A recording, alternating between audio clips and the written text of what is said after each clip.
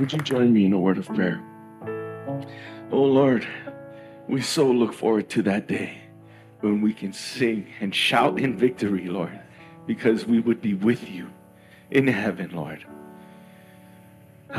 We thank you so much for this time that we get to spend in your word, and we look forward, Lord, and we're ready to receive what you have for us in this chapter, Lord, chapter 40 of the book of Ezekiel. So, Lord, draw us in, draw us near, keep us close. And we thank you again for this time together in your word. In Jesus' name, amen. Amen. Amen. Good evening. So glad you're here. You can be seated. Those of you online, we're so glad that you're joining with us as well. I hope you don't mind, but we're just going to get right to it. I like that. So, last week, of course, we finished chapter 39, which I know deeply profound, comes after Ezekiel 38. As we make our way through this book of Ezekiel, now we're on the home stretch, chapters 40 through 48.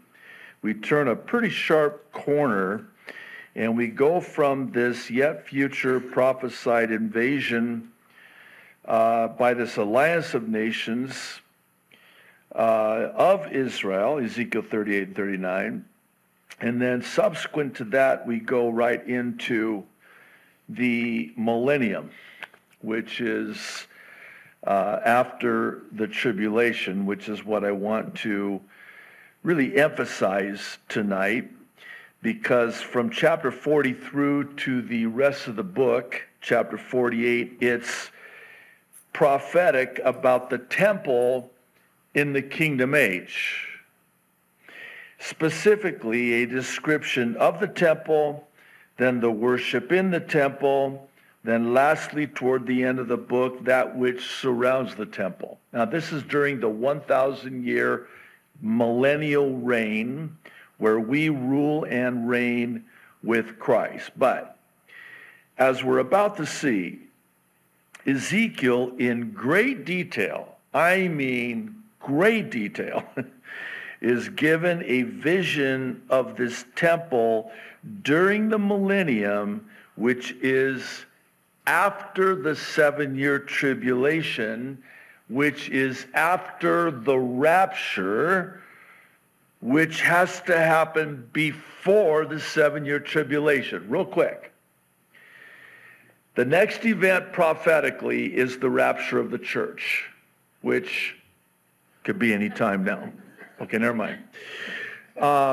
Then after the rapture, now we're not certain, nor do we need to be, but there is a potential for, I can't see it being too much time, but there could be some time between the rapture and the commencement of the 7-year tribulation, because the rapture does not start the 7-year tribulation.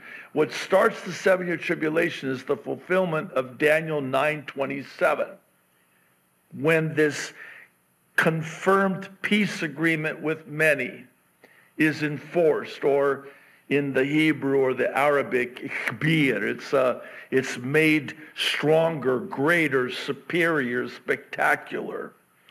That's when the 7-year tribulation starts, not the rapture. So there could be a little bit of a, I hate to use the word gap because it brings up certain connotations and associations, but the rapture happens, and then after the rapture is the 7-year tribulation. Then after the 7-year tribulation is the second coming. And then after the second coming is the 1,000-year reign, the millennium. Then after the millennium is the new heavens and the new earth.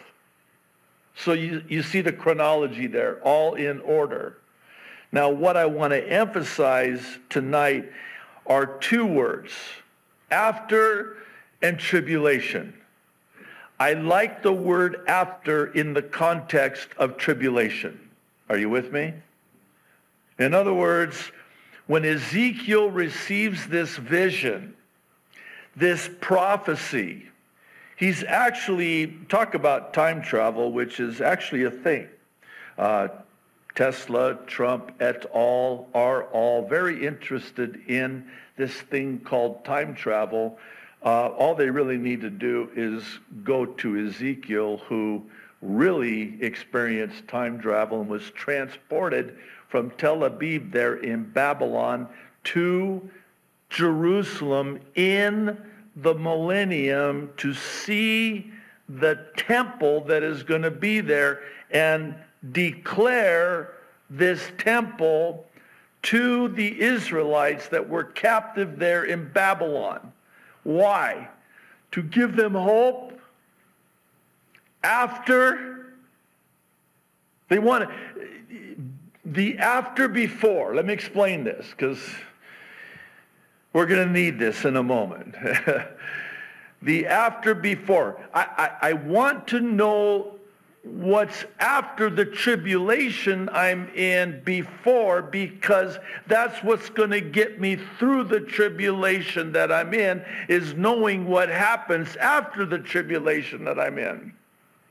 Can you imagine the Jews that would have heard this prophecy that was given to Ezekiel and declared by Ezekiel to them as they're there being captive in Babylon? And here's Ezekiel saying, oh, you guys, do you know what's going to happen in the millennium, the temple? And here's all the detail. It would have lifted them up. Why? Because there's an after to tribulation. There's an after. So after this 7-year tribulation, one more thing, and then we'll try to actually start the chapter. I want you to think about this, because I'm just as guilty of this as anyone. I'm so excited about the rapture.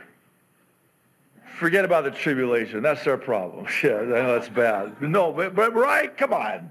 Let's be honest, right?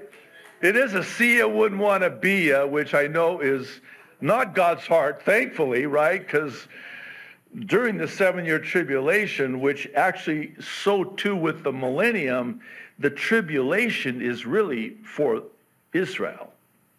So too is the millennium, believe it or not, because even this great detail that we're going to see about the temple during the millennium, which is not the temple during the tribulation, by the way. This is mainly, chiefly, supremely for Israel, not us. Because, see, we're ruling and reigning with Christ. So what I'm guilty of, and I know if you're anything like me, you're also guilty of, which brings me great comfort to know that I'm not alone. We just think about the rapture and eternity future. But we kind of forget about 1,000 years. 1,000 years. And I mean, it's not going to be like, oh man, we got another 1,000 years before heaven? Really? No, it's going to be like, wait a minute. For 1,000 years, we're ruling and reigning with Christ on earth. Get this. As it was before sin entered the world. I'm going to really max out your bandwidth on this one. You ready? Wait for it. There are going to be people that are going to somehow survive the 7-year tribulation. And then after the 7-year tribulation, they're going to enter the millennium with bodies like that which Adam and Eve had. How else are they going to live for 1,000 years? And they're going to have children during the millennium. How we doing? We okay? Can I go a little bit further? Max your bandwidth out a little bit more? So their children are going to have children. Their children are going to have children. There's going to be a lot of people. I mean, do the math, 1,000 years. These people will have bodies like Adam and Eve, and they will be able to have babies, and those babies will be like 300 years old before they get married. Almost like now, except we don't live that long. But they're going to live that long because their bodies are going to be these millennial bodies as Adam and Eve had. Now, one has stated, and I think it's a fair way to say it and see it, but it's an enforced righteousness. Now, who's enforcing the righteousness? We are. Who's we? Us as his bride by his side during the millennium. Because see, we have our glorified bodies. They don't. That's bad too, I know. But we're going to have they're not going to have their glorified bodies. In fact, they are going to, for 1,000 years, live on earth. The topography of earth is going to be completely different. It's going to be amazing, I think. And as for those like myself who asked to be given the region known today as the Hawaiian Islands, oh, you did too, didn't you? I don't know if that's going to work because we don't know what that's going to look like geographically. And so this is going to be the earth in its pre-fallen state for a period of 1,000 years. And I promise you on the authority of God's word, you're not going to be bored. It's going to fly by. It's going to be like, okay, 1,000 years is up. Then there's a final rebellion and battle, which is really no battle at all. And God just kind of takes care of it, because you have to understand, it's appointed unto man once to die, and then the judgment. So then they're going to be given a choice, because we're all given free will. And this is really hard to wrap your mind around, and this truly stretches your bandwidth past its max. But at the end of 1,000 years, having witnessed this righteous rule and reign, there will be those who will reject Jesus Christ at the end of the 1,000 years. I mean, did I just ruin it? Did I take it too far with that one? That's what it's going to be like. Then after the millennium is the new heaven and the new earth and eternity future. So what's my point? And I do have a point. This is the after. And it's here in our Bibles for a reason. But here's what's sad. Chapters like this and chapters that follow this are dismissed. Why? Because they're tedious, they're monotonous. I mean, we're going to go through the measurements, and there's 49 verses of it, and then, spoiler alert, it abruptly ends. TBD, to be continued. No, wait, to be determined. Never mind. Long week. You get the point. So then we slide right into chapter 41, Lord willing, next week, and 42. There's more detail. Well, wait a minute. Why do we need to read every single detail? Because it's in God's Word. And all Scripture is God-breathed. So there's a reason that we have this mundane detail about the temple during the millennium here in the Word of God. And I want to pray and ask God to bless our Bible study tonight so that we leave here knowing the reason why we have a chapter like this in our Bibles. So would you join me? Father in heaven, thank you. Lord, we love you. We love your word. Your word is a light unto our path, a lamp unto our feet that lights the way, shows us the way. It's the bread of life.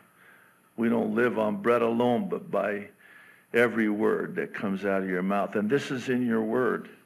And there's a reason why we have this detail here in your word. So Lord, would you, as only you can, by the Holy Spirit, minister to us what this has for us tonight. What would you have for us to take with us tonight? What's the takeaway for us? How does this apply to us? So, Lord, would you do that for us? We're asking you in Jesus' name. Amen. Amen. All right, let's jump in. You ready? Buckle up. In the 25th year of our captivity, at the beginning of the year, on the 10th day of the month, in the 14th year after the city was captured, on the very same day, the hand of the Lord was upon me, and he took me there. We're off to a great start. You know what this is, right? It's a prophetic timestamp. What do you mean? Well, if my math is right, the last time Ezekiel had a prophecy update was 12 years prior to this. That's a long time. So again, why do we need to know down to the day? It was the 10th day of the month, the beginning of the year, the 25th year, the 14th year after the city, Jerusalem, Judah, was captured. On the very same day, the hand of the Lord was upon me, and he time-traveled me. I'm still trying to get unalived out of my mind after I heard that. It's like, he took me, and I time-traveled to the Millennium. And verse 2, in the visions of God, he took me into the land of Israel and set me on a very high mountain. On it toward the south was something like the structure of a city. He took me there. I kind of like that. Lord, take me there. I want to go. Take me. And behold, there was a man whose appearance was like the appearance of bronze. He had a line of flax and a measuring rod in his hand, and he stood in the gateway. And the man said to me, verse 4, Son of man, listen very carefully to this. Look with your eyes and hear with your ears and fix your mind on everything I show you, for you were brought here so that I might show them to you. Stop right there. We'll finish verse 4 in just a moment. You know what God's saying to Ezekiel through this angel? He's saying, focus, concentrate. Don't just, because we're going to get into a lot of detail, but you need to know this detail. Fix your mind on this detail, on every detail, on everything. I want you to see it with your eyes. I want you to hear it with your ears. And I want you to just cement it in your mind. Because I'm going to show you some stuff. And I'm not just showing you just to show you. I'm showing you, and that's why you were brought here, Ezekiel. And this is why you time traveled here, Ezekiel, so that I could show you. You concentrate now on every detail, because you're going to, here's the rest of the verse, listen, declare to the house of Israel everything you see. Translated, take notes. Actually, get your phone out and record the thing. Because you're going to now declare what I'm about to speak to you and show to you to Israel for a reason. Verse 5. Now, there was a wall all around the outside of the temple.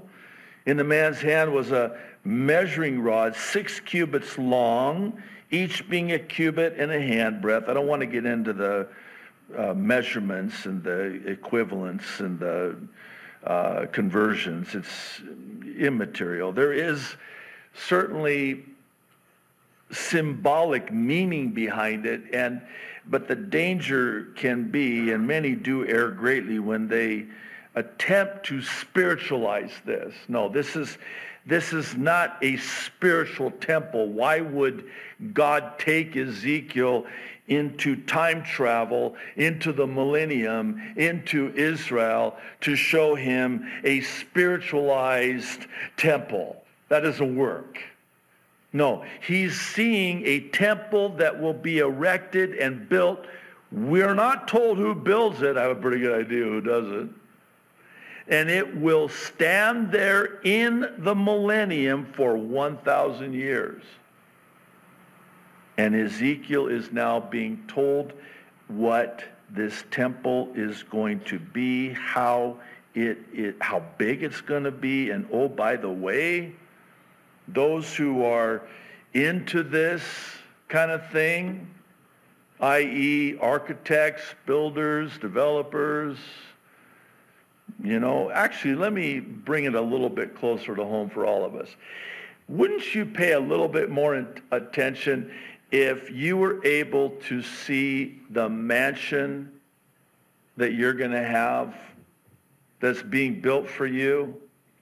Wouldn't you want to know what the measurements are, how many square feet there are, how many rooms there are? Wouldn't you be very interested if this were your dream home? Come on. I'm all ears. Really, because I've shared with you, I might as well, this is as good of a time as any, but just by way of a confession, when I would, which I haven't done for a while for obvious reasons, but when I would walk with my daughter to the beach, I would always walk, Flags, Kailua, I would always walk by this mansion that they were building. It took them 3 years. I don't know what the measurements were, but they might have got it out of Ezekiel 40, but this thing is huge. I mean, the guest houses are, in fact, I think the bathrooms are bigger than my house. I mean, this thing is just massive, and it was really well designed. I mean, the architectural design of it, and right there on the beach. And here's my confession. I coveted a little bit. And I'm walking by this thing going, oh, wow, this would be great. And then when you see a place like this, and then you go back to your box of a house with the termites and the cockroaches, you think, I don't want to live here anymore. I want to live there. Well, you're going to, but it's actually going to even be better than that. In fact, the place that is being prepared for you is going to make that look like, I'm sorry, a toilet at best. In comparison, in fact, there's no comparison. It would be criminal to try to compare the glory that awaits with that which is here, because no eye has seen, no ear has heard. So I only mention this because we, like Ezekiel, really should focus and concentrate on this, because this is very real, and this is a place that is going to be built, a temple that is going to be built, a literal temple. This is not spiritual. This is not metaphorical. And we have the measurements, and those, again, that are into this have taken these measurements down to the gnat's eyebrow, and yes, gnats have eyebrows, and they have concluded that this would be a magnificent building based on Ezekiel's measurements here in chapter 40 and beyond. So, did that help a little bit? I hope so. Okay, so now we get into all the details. He measured the width of the wall structure, 1 rod, the height, 1 rod. Then, verse 6, he went to the gateway which faced east, and he went, listen, up its stairs. Stop. We're going to see this again. Whenever you read about Jerusalem in the scriptures, it's always you go up to Jerusalem or down from Jerusalem. In other words, Jerusalem's up. The stairs, you would walk up to the temple. Now, why is that important? Because, think about it. When you worship God, you're elevated, you're lifted up. And this is what the temple was. And the Jews there in Babylon would have taken great interest in this because the temple represented for them the presence of God. Now we're going to see the conspicuous absence of many articles. That's next week. But this is what that would have represented for them. And if you think about it, they're sitting there in Babylon, captive in Babylon. They're going to die there. They'll never see Jerusalem again. And God in his grace and love through the prophet Ezekiel says, I know you're not going to see Jerusalem again, so I want you to see through Ezekiel's eyes what I showed him, the new temple in Jerusalem in the millennium, to give you hope. You're not going to see it in this life, but you can see it during the millennium and even eternity future. Not the temple, but you will see the new Jerusalem too. Imagine again the hope that would have given them. How much that would have lifted them up. Let me switch it around conversely, because it works both ways.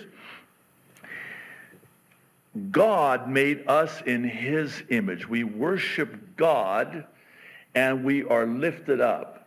But when man worships his own God made in his own image, it takes man down. Because you've made God with ears that don't hear, eyes that don't see, and a mouth that doesn't speak. And you've brought your God down. My God is up. I go up. Up it stairs. You go down. Because you've made your God in your own image. Well, God made me in his image. So I go up. And measured the threshold of the gateway, which was 1 rod wide, and the other threshold was 1 rod wide. Each gate, verse 7, chamber was 1 rod long and 1 rod wide. Between the gate chambers, I'm sorry, I'm chuckling. I'm just picturing Ezekiel going, okay, wait, slow down. Slow down. He's got his scroll, his parchment. He's like, wait. You said 1 rod? Wait, you told me to pay attention and concentrate. Why are you going so fast? Slow down. Was that 5 cubits? You said 6 last time. No, 5. And the threshold of the gateway by the vestibule. Oh, there's a vestibule, yeah? Of the inside gate was 1 rod. He also measured the vestibule of the inside gate 1 rod. Then, verse 9, he measured the vestibule of the gateway 8 cubits, and the gateposts 2 cubits. The vestibule of the gate was on the inside. In the eastern gateway, verse 10, were 3 gate chambers on one side and 3 on the other. The 3 were all the same size. That helps. I can just, copy and paste. Also, the gateposts were of the same size on this side and that side. He measured the width, verse 11, of the entrance to the gateway, 10 cubits, and the length of the gate, 13 cubits. There was a space in front of the gate chambers, 1 cubit on this side and 1 cubit on that side. The gate chambers were 6 cubits on this side and 6 cubits on that side. How you doing? Are we okay? We got more. More to come. This is probably as good of a time as any, I guess, as well. But this temple, with all of these detailed measurements that are described for us here, all had a purpose. And they would be utilized during the millennium. And you enter into, we even have the sides, the entrance, the width of the entrance, the measurements, and it's all proportionate. And it's all in order. And might I add, it's all perfect because God is perfect. It's perfect. The size is perfect. The placement is perfect. The measurements are perfect. The construction is perfect. Why? Because God is perfect. And this is a representation of the presence of God. He's a God of order. He's a God of order. Next week, Lord willing, chapter 41 and 42, we're going to talk about the details and how they matter to God and how all of those seemingly small, insignificant, inconsequential details in my life matter to God too. I mean, oh yeah, but that's really small. I mean, God's got bigger things to deal with, right? He's got a, whole universe and all of the universes to run. He's not concerned about me finding a parking spot at Costco Evile. That's a small thing. No, he's actually, you should pray because, never mind. How do you know? I mean, and then you never, this is no extra charge, little side note, when you pull into that parking lot, you're praying, God, please don't make me have to park Waianae to go to this, Costco. You pull in and you're thinking, because this is how we think, no way is there going to be a parking spot up front. So you know what I do? I know God's busy, but Lord, it would really mean a lot if you would just find me a parking spot right up front. And God's like, cool, let's do this. So I drive up front. In fact, I've actually, as God is my witness, witnessed cars not even looking and drive right past a parking spot right up front. I think God diverted them, blinded them so that I could park there. So I put my signal on. Of course, I'm looking for somebody trying to steal it. You know how they do that? And then when they have a Christian, something on the back of their car, don't get me started on that. This is why I don't put anything like that on my car because, anyway, better be careful here. I'm a law-abiding citizen. I am.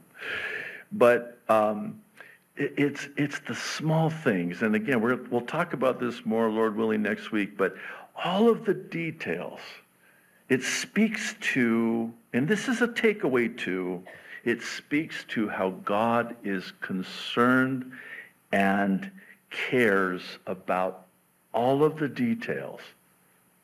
Every little detail that seemingly is insignificant in my life. He cares about it. And so here's all the detail. And now continuing verse 13, then he measured the gateway from the roof of one gate chamber to the roof of the other. The width was 25 cubits, a cubit again, 18 inches. Then the handbreadth, another 4 inches, total of 22. You can do the math. As door faces door, he measured the gate post 60 cubits high, and the court all around the gateway extended to the gate post. From the front of the entrance gate to the front of the vestibule of the inner gate was 50 cubits. Verse 16. This is an interesting detail. This sounds very nice, by the way. There were beveled window frames. Talk about detail. Now, wait a minute. Why do I need to know this?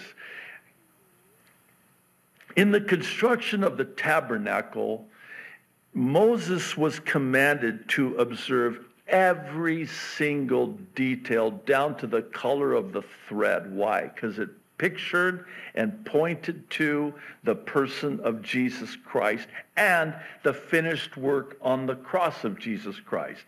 You had the outer courts, the holy place, and the Holy of Holies, the most holy place. And the 7 articles, 7 the number of completion. And you look at the layout of the tabernacle and subsequently the temple, what do you got? The shape of a cross. The outer courts, the table of showbread, the lampstand, and then you enter the most holy place where the Ark of the Covenant was, that 7th furnishing. And there was, and if you look at it, bird's eye view, a cross. 3, the Trinity. And even the color of the thread was the color of the body of Christ. John 1:14, the Word became flesh and tabernacled amongst us. This was a picture prophetically of Jesus the Christ. So when we talk about the detail of beveled window frames, first of all, I'm so glad. Windows, by the way, and anyone who's built a house will tell you this, the placement of the windows is huge.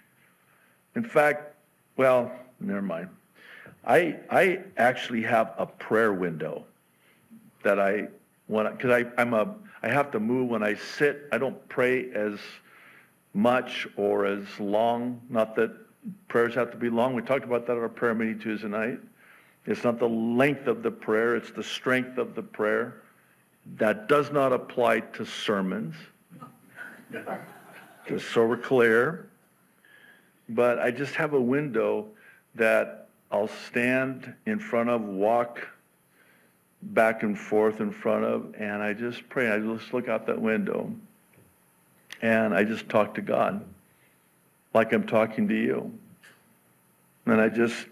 And so it's very special to me because windows bring light in to the place. And that's why these windows are there in the gate chambers and in their intervening archways. Cool, archways. How many of you live in a house that has an archway? Don't raise your hand, because we'll be covetous of you if you do. Archways on the inside of the gateway all around. And likewise in the vestibules. Some of you have a great God-given gift of imagination. You can actually imagine this, and I can't. I don't know why. I guess on the day that gift was being given, I just wasn't there that day. But some people can take this. Oh, by the way, you can go, be careful. You can go online and you can find renderings based on Ezekiel chapter 40's measurements of what this temple and all of the walls and windows and archways and everything would have looked like. Now, there is some discrepancy. That's why I didn't do that. Could you imagine if I'd given you all a handout of the drawings of this? First of all, I'd lose half of you. You'd be staring at this thing all night going, wow, this is amazing. I'm going to use this you don't have time, but if you wanted to build a house, you might want to consider using some of these ideas. But you can go online. For those of you that are, into that, and you know who you are, we won't look down on you or judge you, but you just really you get excited with this stuff. That's weird to me because, but you can actually see what this would have looked like. It's fascinating. So there were windows all around on the inside, and on each gate post were, this is so cool, palm trees. Can you just let me have this real quick? We're okay on time. Don't look at your watches. So I've shared this before. I never saw a palm tree growing up. The first time I saw a palm tree was when my wife and I got married 35 years ago. And we went to California. Now, pine trees, where I come from, the Pacific Northwest, no problem. Palm trees, problem. True story. I know this might seem strange, but we're in La Jolla, California, where my mother-in-law lived at the time. And we're walking, we had just flown in, we're walking on the sidewalk, and we're going to check into our hotel, and I see this tree, and I'm going, what kind of tree is this? And my wife, with pity, and, as only a wife can have, just looked at me like, you pathetic. I married you? You don't know that this is a palm tree? Now, here's another confession while I'm at it. I'm on a roll, so I might as well. I got nothing to lose. I hugged it. Okay, I'm a tree hugger. I literally hugged it, took a picture. This is before phones, This is when cameras were cameras. You pulled the camera out, and then you had film to get developed. But anyway, I took a next. This was the most beautiful thing I'd ever seen. I'd never seen it. Then we go to Israel some years later, and you want to talk about palm trees. Oh man, I'm like, I don't want to go back. I want to stay here. Those date palms. Wow. Beautiful. Then my wife, of course, being from here, Kailua girl, born and raised, so we would come back here because her family was here. And I'm like, here am I, Lord. Send me. And he did. Of course, it would take about 20 years later, but he did. I love palm trees. Why am I going off on palm trees? Because there is a symbolism concerning palm trees. Can I just say, land flowing with milk and honey, the prosperity, the beauty of a palm tree. Did you know, and this is one last thing, real quick, hope you don't mind, but when there's a hurricane, you see those palm trees, and you think, man, that palm tree ain't going to make it. It's like this. It's bent over, 150,000 miles per hour winds. That thing is, but it won't break. Why? Because the root system is so strong and so deep. And that's a picture of our life in Christ when we're strong spiritually beneath the surface. You don't see it outwardly. But beneath the surface, that root system is so deep and so strong. When the storms of life hit, no problem. I might bow down, which, by the way, is a good posture to take when you're in a storm. You're bowed down. Oh, God! That's a very good posture. Rightfully so. Okay, that's my palm tree. I think I'm out of them. You'll be encouraged now. Verse 17, then he brought me into the outer court, and there were chambers and a pavement. Don't think asphalt, please. I'm sorry about that word. New King James. Pavement made all around the court. 30 chambers. 30 chambers faced the pavement. The pavement was by the side of the gateways, corresponding to the length of the gateways. This was the lower pavement. Oh, wait, there's more than a lower pavement? Then he measured, verse 19, the width from the front of the lower gateway to the front of the inner court exterior, 100 cubits toward the east and the north. On the outer court, verse 20, was also a gateway facing north, and he measured its length and its width. Its gate chambers, verse 21, 3 on this side, 3 on that side. It's balanced, it's proportionate, and its archways have the same measurements as the first gate. Its length was 50 cubits and its width 25 cubits.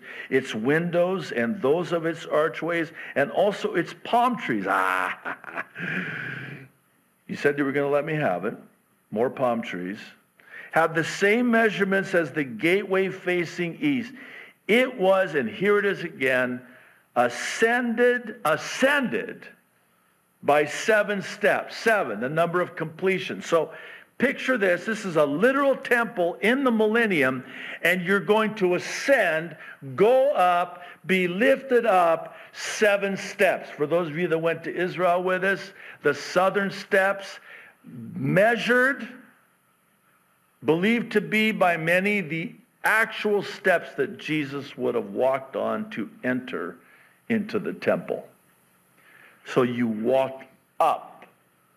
You're ascending up. You know the Psalms of Ascents, when we were going through the Psalms, they would sing those songs as they would ascend those steps. That's why they're called Psalms of Ascent. You're ascending, not descending. You're ascending. and its archway was in front of it. A gate, verse 23, of the inner court was opposite the northern gateway, just as the eastern gateway, and he measured from the gateway to gateway 100 cubits.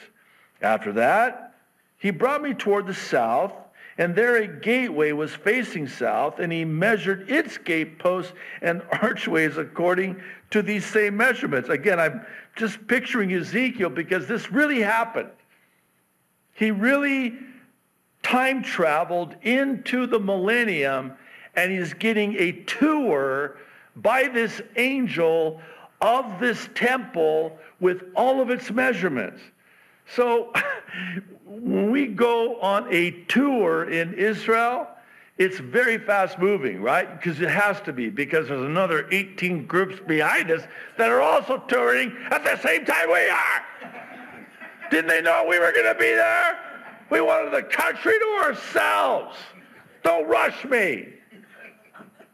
Sorry. Especially in Jerusalem, where, talk about measurements. I mean, you're walking in the old city. I said I wasn't, one more, nah. Do I have time? Nah, why not? So one year, my wife and I are in Israel. I want to say it was 1994, and we're in the old city in the Arab quarter. They have the Jewish quarter, the Armenian quarter, the Christian quarter, the Arab. These were my people. And my wife and some dear friends of ours happened upon these actually pretty nice camel leather sandals, women's sandals. My wife says, I want a pair of these. I was like, okay, fine. So now you have to understand, in the Middle Eastern culture, as an Arab, if you don't negotiate, you stupid American tourist. They lose all respect for you. No, for real. They do. So, and I know this, because they're my people. So I thought, okay, game on, let's do this. So 50, this is criminal. And we're yelling in Arabic at each other. He's yelling at me, I'm yelling at him. My wife and our friend, she wanted a pair too. They're like, no, that's okay. We don't want them that bad. So this went on, and all of a sudden now, all of the family is gathering around because they own the shop next to it, and they're like watching this spectacle. And here I am, the Arabic language is like that anyway, unlike French, as we've talked about. French is so smooth. Voulez-vous avoir? Not Arabic. Marhaba. I just said welcome. That's how harsh it is. So here I am screaming at this guy in Arabic. He's screaming at me, and we're both enjoying it quite a bit. So we finally get down to the bottom line. Right? I said, I will not pay you, this is in Arabic, I will not pay you more than $25 for one pair, not 50. He looks at me, and then he looks at my wife. Now you have to understand the Arab culture, this is unthinkable. For an Arab man to look at another Arab man's wife, especially if she's American. He looks at my wife and he says in English with a very thick Arabic accent. Your husband is a hard man. If I were married to him, I would kill myself. I would slit my throat from one side to the other. I'm like, you know what? Just take him back and forget it, man. You just insulted me and my wife. So then he takes the money out of my hand. He throws the sandals at me, and we had to make an escape out of that place. But the problem, I was actually going somewhere where there was a very narrow passageway. And you know how it is in the old city. You don't make a fast escape. You might make an escape, but anyway, we made it, obviously, because I'm here, but barely. But anyway, I don't know why we got there, but we did. I'm trying to justify it here, but I can't off the top of my head. I think it was verse 26's fault. But So verse 27, there was also a gateway on the inner court facing south, and he measured from gateway to gateway toward the south 100 cubits. Then he brought me, got to keep moving now, to the inner court through the southern gateway. He measured the southern gateway according to these same measurements. Also, its gate chambers, its gate posts, and its archways were according to these same measurements. There were windows in it and in its archways all around. Wow, that seems beautiful. It was 50 cubits long and 25 cubits wide. Verse 30, there were archways all around, 25 cubits long and 5 cubits wide. Its archways faced the outer court. There's my palm trees again. Were on its gate posts, and here it is again. Going up to it were 8 steps. Aha! 7, the number of completion. 8, the number of new beginnings. The God we serve is the God of new beginnings. The 8th day starts the new week. The 8th note on the musical scale starts anew. The 8th is the new beginnings, and you go up these 8 steps. And he brought me into the inner court facing east. He measured the gateway according to these same measurements. Also, by the way, how many times, if you want, you can count this. We're going to see it again and again. Same measurements. What's your point, Pastor? God is the same God yesterday, today, and forever. He never changes. He's the same God yesterday, today, and forever. The same measurements. And its archways were according to these same measurements. And there were windows in it, and its archways all around. It was 50 cubits long and 25 cubits wide. That's big. Its archways faced the outer court, and here's my palm trees again, were on its gate posts on this side and on that side. And going up to it were 8 steps. Then he brought me to the north gateway and measured it according to these same measurements.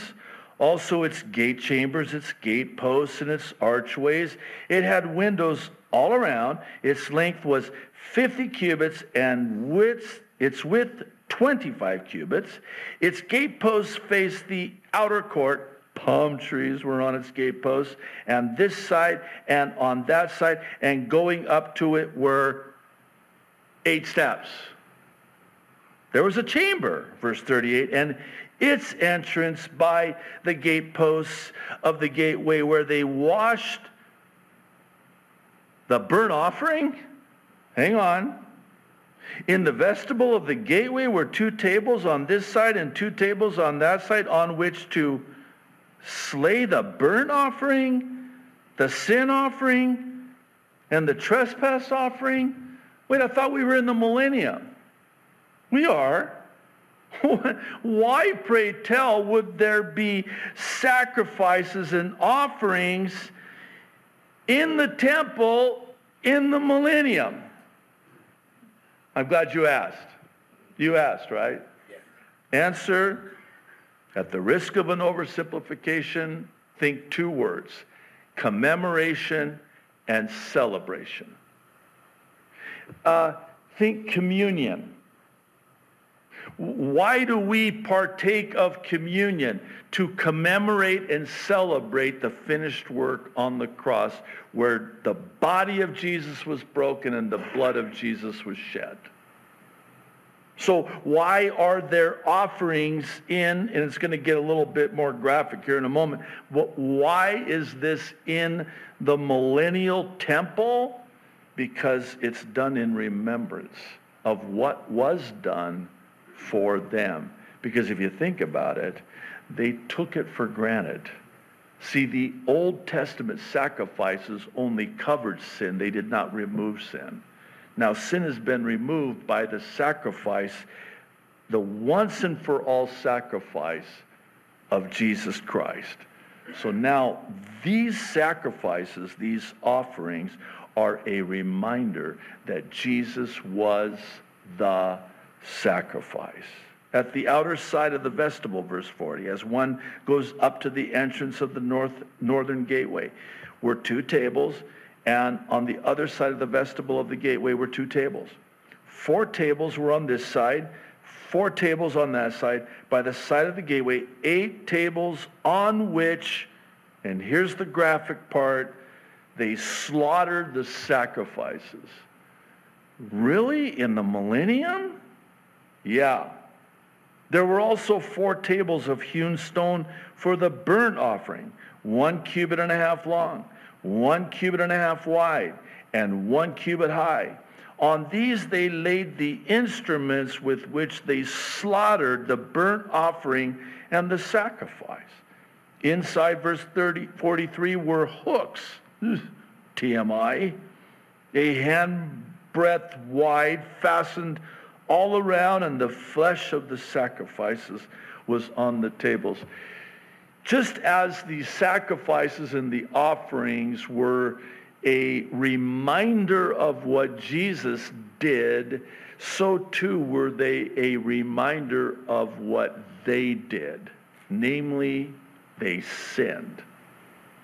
And when they sinned, and they had to take an animal and sacrifice that animal, their sin was in their face. But so too was the sacrifice for their sin in their face as a reminder. Never forget it. Out of sight, out of mind, we say. Well, Ezekiel chapter 40 would say, no, not out of sight, out of mind. It's in sight, in mind. In mind. Can I rewind to the beginning of the chapter? Keep in your mind, fix your mind in your mind, because in sight, in mind. So I'm going to show you, I want you to see this with your eyes, I want you to hear this with your ears, and I want you to fix this with your mind. Indelibly etch this in your mind and never forget it. Now, whenever we partake of communion, which we did last week, it's always about remember. As often as you do this in remembrance of me. And the reason is because we forget. We forget what Jesus did for us in that he died for us, shed his blood for us for the remission of all of our sins. Remission. Removing of the sins. Because of the blood of the new covenant. See, the blood of these sacrifices that they would make and offer did not remove the sin. There was no remission of sin. Kufar in the Hebrew, covered. It was only a cover. We're just going to cover it for now. But there's coming a time when there will be one sacrifice, and it will not cover, it will remove. Remove the sin. That's what this pointed to. So, verse 44, we're almost done. Outside the inner gate were the chambers for the singers. Oh, we got the worship team. This would not have been complete without the worship team. I'm so glad you guys are there. Anyway, whoever they are. The singers in the inner court. There's worship there. By the way, as we go through these last 8 chapters, well, 7 of the 8 chapters, Lord willing, starting next week, we're going to get a glimpse of what it's going to be like during the millennium specific to the temple, but so too does it also give us a glimpse of what it's going to be like in heaven. I mean, this is going to be just glory unspeakable, unimaginable, unfathomable, incomprehensible. Can't wait. So, verse 45, did we get to verse 45? Let's just say we did. Then he said to me, this chamber which faces south is for the priests, who have charge of the temple. So we got the singers, the worship team, now we've also got the priests. And Ezekiel would have really paid attention to this because, as you know, Ezekiel came from the priestly tribe. So there's the priests now who are in charge of and oversee the temple. The chamber, verse 46, which faces north, is for the priests who have charge of the altar. These are the sons of Zadok from the sons of Levi, my son, Levi. Oh, actually, he wasn't born yet. Who come near the Lord to minister to him. Did you catch that? Did you ever think of it like that? I think it's Acts 13. They ministered to the Lord. Well, I thought the Lord ministered to us. No, he does. Yeah, we pray, Lord, bless me. Well, have you ever thought about blessing the Lord? Bless you, Lord. I want to minister to you. How do we minister to the Lord in our service of the Lord, in our worship to the Lord? It ministers to him. It blesses him. So those who come near the Lord to minister to him, and you can't minister to the Lord or bless the Lord without first coming near, drawing near to the Lord. When you draw near to the Lord, James says, he will in turn draw near to you. And verse 47, he measured the court 100 cubits long and 100 cubits wide, foursquare. The altar was in front of the temple. Verse 48, then he brought me to the vestibule of the temple and measured the doorposts of the vestibule, 5 cubits on this side and 5 cubits on that side. And the width of the gateway was 3 cubits on this side and 3 cubits on that side. It's kind of wide. The length, last verse 49, of the vestibule was 20 cubits, and the width 11 cubits, and by the steps which led up to it there were pillars by the doorposts, one on this side and another on that side. The end. That's quite an abrupt end. It actually doesn't end. As you know, there were no chapter breaks in the original manuscript. So this is a continuation now, as we'll see in verse 41. So this is what's in store, and you have to come next week after I tell you this. So basically, it's more of the same measurements, more of the same detail. No. Because what we're going to see next week, again, is very interesting. I know I started off this way. I might as well end this way. I think we do err greatly. To our own peril, we dismiss chapters like this under the banner of all of the minutia of the detail. And why do I need to know that it was 5 cubits? Why do I need to know it was that long and that wide and that tall? Because, number one, you're going to be there to see it. And when you get there, you better not say anything like this. What's that? Because then somebody's going to come to you and say, where did you go to church? Well, I went to Calvary Chapel, Kaneohe. What's this? No, I want you guys up there with your notebooks going, yeah, I know all about it. I can tell you what the measurements are. Oh, by the way, a lot of windows too. And then you could take the people that, this is going to sound mean. I don't want it to come off this way. The people that went to other churches that don't teach the Bible book by book, chapter by chapter, verse by verse, that have no clue about Ezekiel chapter 40, and they're going to be surprised in the millennium when they look at the temple. And you could take them on a tour. Say, come on, come with me. I'll show you around. Oh, you know about this? Oh, yeah, because I went to. Anyway, is that bad? That's pride, yeah. But it's a healthy pride. It's a sanctified pride. I'm very humble about my pride. And as you know, I'm very proud of my humility as well. One last thing and we'll close, and I appreciate your patience. And I also appreciate your grace with my weird humor. Laughter is so medicinal, isn't it, though? Like the Proverbs say. It's medicinal, it's therapeutic, it's healing. So let's just, if you wouldn't mind, just in your mind, that God-given imagination that we all have, can you just picture with me what it's going to be like as we rule and reign with Christ and we're watching all of this play out? And we knew it in advance, because of Ezekiel chapter 40 and the chapters that follow. And because the focus is on Israel, not us, they're the ones that are going to be doing all of this in the temple, but we're going to be ruling and reigning with Christ for 1,000 years. Now, don't let that go to your head, but how amazing is that? For 1,000 years? I mean, yeah, we're excited about the rapture. We're excited about all of eternity, but we're going to have 1,000 years ruling and reigning with Christ.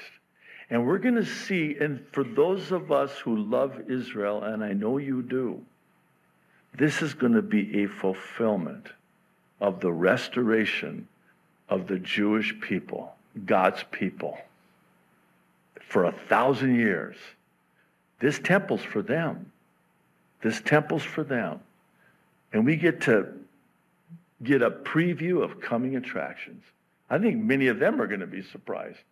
They're going to go, what's this? Oh, it's for you. Wow. I didn't know about this. Well, you didn't read Ezekiel 40 then, did you? Am I taking it too far? Probably. Capono, come up and save me from myself. Why don't you stand? We'll close in prayer and song. Thank you again for your grace. Lord, thank you for this chapter. Yes, it's very detailed and seemingly insignificant, inconsequential, but you, O Lord, have deemed it necessary to rise to the level of being recorded in the pages of Holy Writ for us, all of these generations later, to be reading it, hearing it, and even taking it to heart. So thank you for that, Lord. We see you in this. We see the why of this. And it has this effect, and I hope this is what we take away with us. It has this effect of just drawing us closer to you, more intimate with you, because of who you are and how you are. That you would do this for your people. Who is like unto you, O Lord? We give you all the glory and all the praise. In Jesus' name, amen.